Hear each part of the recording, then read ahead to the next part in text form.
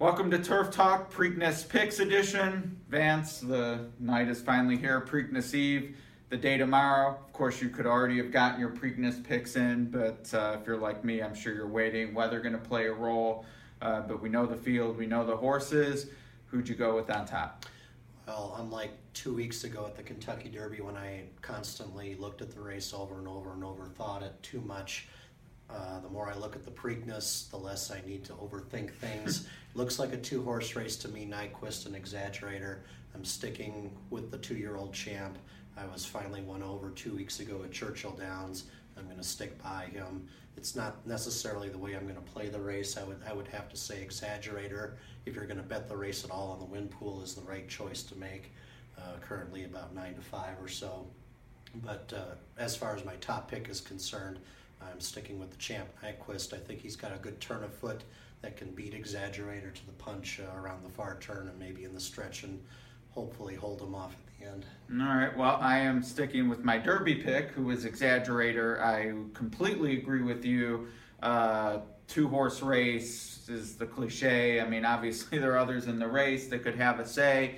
Upsets happen. A few wouldn't completely shock me, others would. But to me, I thought the Derby solidified that these are the top 2 3-year-olds by far, at least among the males. We'll see what Songbird and Catherine Sophia have to say about that, and Karina Mia perhaps, throughout the rest of the year. But they were the top 2. Nyquist was close to that pace. He put Gunrunner away, who ran admirably and was a Louisiana Derby winner. Nyquist clearly better. Exaggerator, the one coming late. I'm going to go with him again, though. I do like that he's going to be a higher price, and I don't feel that what we saw in the Derby shows that they're that far apart that I need to take the shorter price on Nyquist. But I mean, you and I are with each other for sure. If it's like the Derby, though, not a lot of money to be made. I mean, that Exacta was short, the Trifecta was short, all the verticals were short. The multi-race wagers were where the money was. Depending on how the rain is at Pimlico, though, that might not be the case because full fields being scratched down, etc. We'll stick to the Preakness only. Who would you most like to see crash the Trifecta? I don't think I have necessarily a major pick to crash the Trifecta. If you want to pick out the logical horse, it would probably have to be Stradivari, who had a very impressive allowance win at Keeneland last time, earned a big fig. You know, if he had run a little bit better, I would have considered him a possible upsetter here in the Preakness, but it had to be a Bernardini type performance for me in that allowance race. Bernardini 10 years ago came off a monster win in the Withers at Aqueduct, upset a race unfortunately marred by the breakdown of Barbaro, paid $27 and change. I didn't think Stradivari's allowance win was that good in that league. I don't think he can beat Nyquist and Exaggerator at their best. But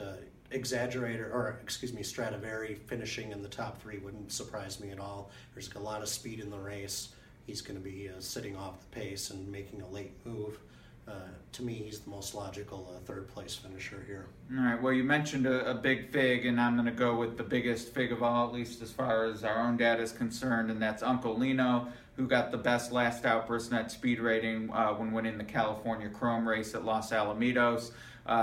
He's going to be a long shot, rightfully so. He's making a step up in class just as Stradivari is. But I'm going to respect the figure. And I know they're going to the lead from that post.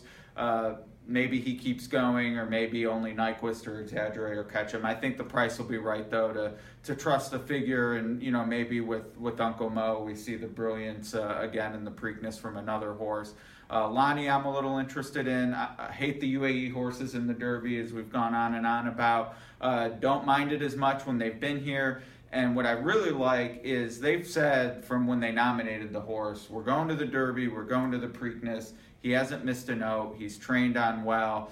I worry about the speed. I mean, his UAE numbers on various performance figures don't really stack up with these, but he's fit. He's going to be running. So, you know, for a horse who could be second or third maybe and beat a horse like Stradivari, I'll take him. We haven't mentioned Collected, who's probably going to be the 4th choice behind Stradivari. I'm against him as well.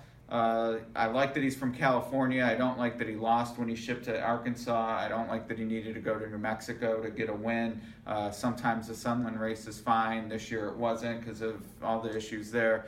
Gettysburg, I feel, is a good grade 2 or grade 3 type.